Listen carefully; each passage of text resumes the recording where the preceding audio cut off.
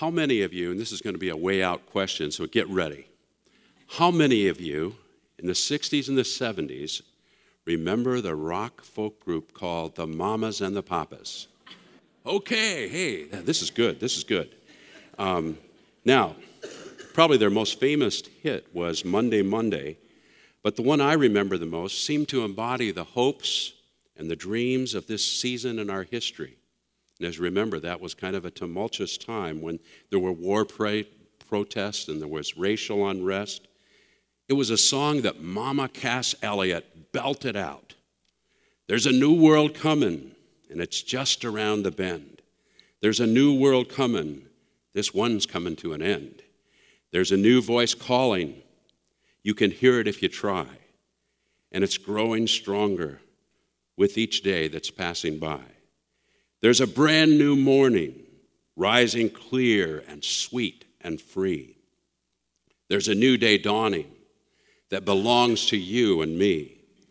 Yes, a new world's coming, the one we've had visions of, coming in peace, coming in joy, coming in love.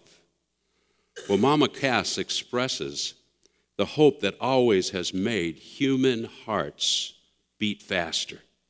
The real question is who or what can bring about this new world, this new day? Some have looked at it in political revolutions. Others have looked at it through military might. Some have looked at this new world in the bottom of a bottle or in a hallucinogenic drug. The great Swiss theologian Karl Barth thought we were getting better and then a new world was coming until in the distance he could hear the sounds of another world war booming not far away. All of the scientific, technological advances have not brought about the new world that our spirit has longed for. Today, as we begin this Advent season, we're going to be looking at words coming from all the way back the 8th century BC in the prophet Isaiah as he shares the news about a new day coming. He knows that only God, the great creator, the master designer, can bring this new world into being, coming in peace, coming in joy, coming in love. If you would, I'd like for you to follow along with me as I read from Isaiah chapter 11, verses 1 through 9. If you have your Bibles, read from your Bibles or your pew Bibles or from the screen. Familiar passage that talks about a couple of times where a new day is coming. Listen now for the word of the Lord. A shoot will come up from the stump of Jesse. From his roots a branch shall bear fruit. The Spirit of the Lord will rest on him, the Spirit of wisdom and understanding, the Spirit of counsel and power, the Spirit of knowledge and of the fear of the Lord. But he will delight in the fear of the Lord. He will not judge by what he sees with his eyes or decide by what he hears with his ears, but with righteousness he will judge the needy. With justice he will give decisions for the poor of the earth. He will strike the earth with the rod of his mouth, and the breath of his lips he will slay the wicked. Righteousness will be his belt, and faithfulness the sash around his waist. The wolf will live with the lamb. The leopard will lie down with the goat, the calf and the lion and the yearling together, and a little child will lead them. The cow will feed with the bear. Their young will lie down together, and the lion will eat straw like the ox. The infant will play near the hole of the cobra, and the young child put his hand into the viper's nest. They will neither harm nor destroy on all my holy mountain, for the earth will be full of the knowledge of the Lord as the waters cover the sea.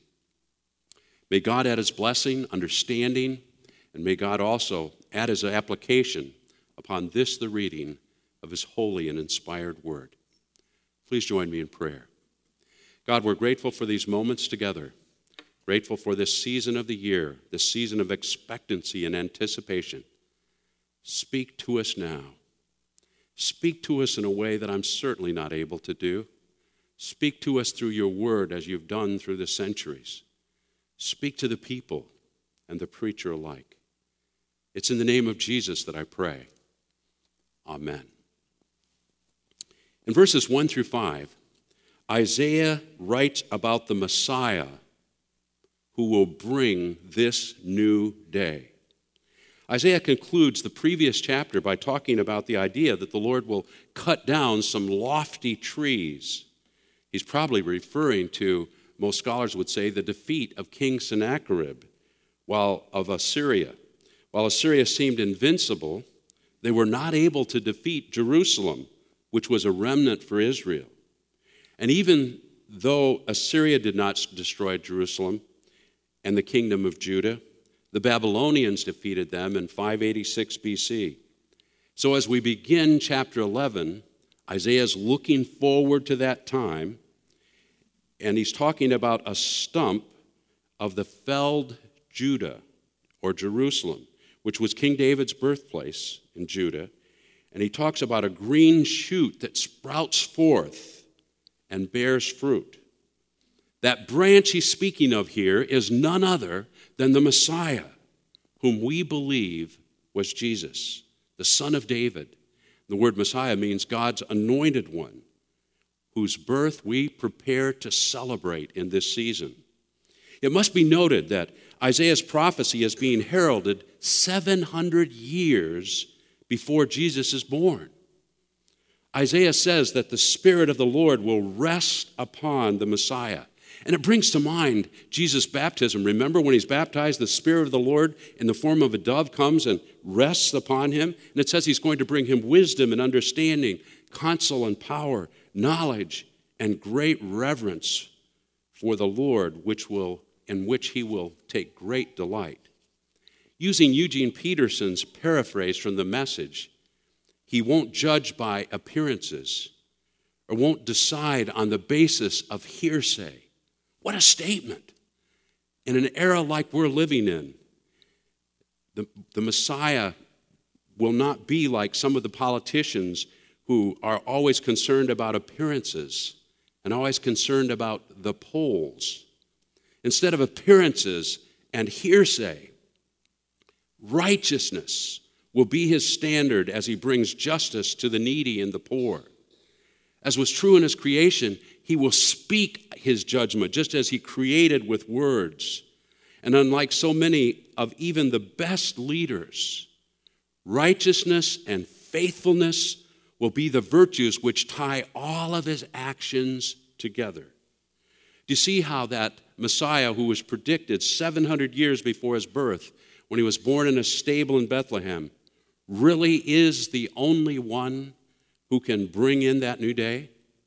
Unlike anyone who has ever lived on this good planet Earth, Jesus, the King of Kings and the Lord of Lords, has ushered in the new day dreamed about since the time that Adam and Eve were cast out of the garden.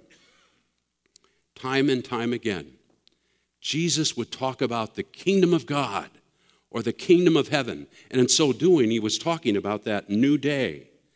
The kingdom which he ushered in is only partial, it's only incomplete, it's imperfect, it still has a wonderful future dimension to it.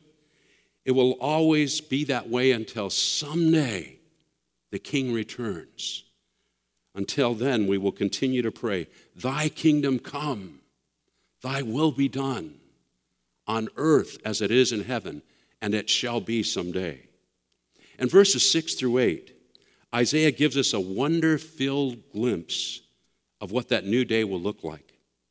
When we look at that idyllic setting portrayed in these verses, we see a place of ultimate peace and harmony. In essence, it's a Garden of Eden restored. It is a glorious picture of the complete, perfect kingdom which Jesus will bring and over which he will rule with great glory. When you stop to think about it, as David McKenna puts it, wolves, leopards, lions, bears, and cobras are deadly enemies of such defenseless creatures as lambs, goats, calves, cows, and infant children. Yet, in the reign of Christ, God promises not only righteous judgment for the needy in society, but also peace for the helpless in creation. Such a radical reversal will come about when the earth is full of the knowledge of the Lord. I believe that the knowledge of the Lord here has the idea of a future time when all of us, all peoples, will know and acknowledge and experience the full reality that the Lord is the only true God of all times and seasons. It will be understood just as people understand that the waters cover the sea. Because Jesus has come as the Messiah, and that first new day has come and we can look back upon it, then we can be assured that that second wonder-filled, euphoric new day will also come. Yes, someday it will be coming in peace, coming in joy, coming in love. On this first Sunday in Advent, as we prepare to celebrate together Holy Communion, the Lord's Supper, we look back on his life, his body broken, and his blood shed. We look back on his triumphal resurrection. But in this holy meal, we also look forward. We look forward to a day when he will still come. And we look forward with great anticipation. We say, for whenever we eat this bread and we drink this cup, you proclaim the Lord's death until he comes. It would be fair for you to say to me, okay, Jim, that's great. I get all of this, but so what does it have to do with me? What does it have to do with my life, where I live each day? Well, dear friends, these two pictures of a new day coming make all the difference in the world. In fact, believing that Isaiah's Messiah is Jesus is hugely impactful for each one of our lives. When we place our trust in him, allowing Jesus to become our Savior and Lord, knowing that he is the one who was prophesied by Isaiah and the one whom God sent, he brings us forgiveness, peace, joy, and hope.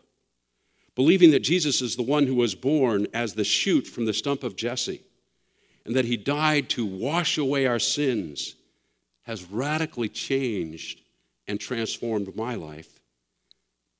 And he can do the same for you if he hasn't already.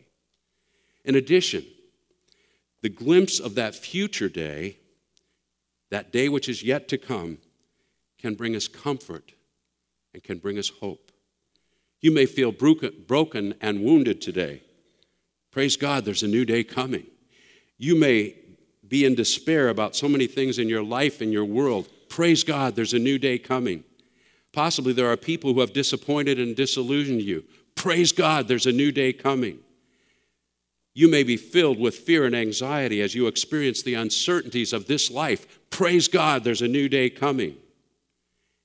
You could be feeling the pangs of separation and loss.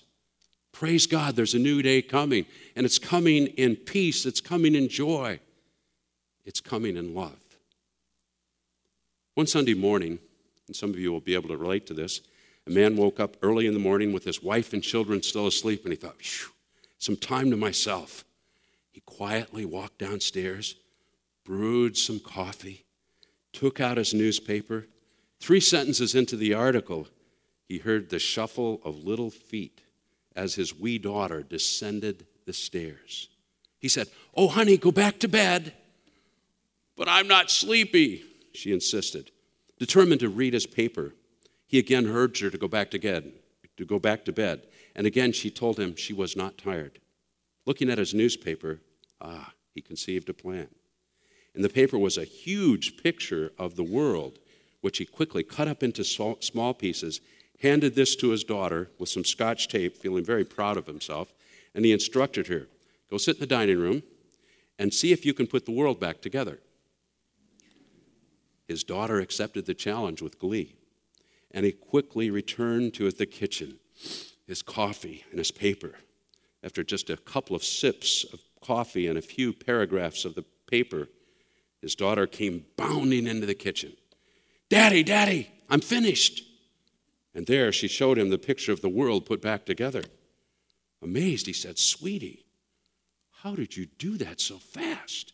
She replied, "Oh, It was easy, Daddy. On the back side of the page was a picture of a man. When you make the man right, you make the world right. Oh, dear friends, in a similar way, only Jesus can bring order to this world. He is the man right who can bring a new world. He can put your world back together. Let us pray. God, thank you for the chance to spend these moments together. Continue to speak to us as we share this holy meal together. It's in the name of Jesus that I pray. Amen.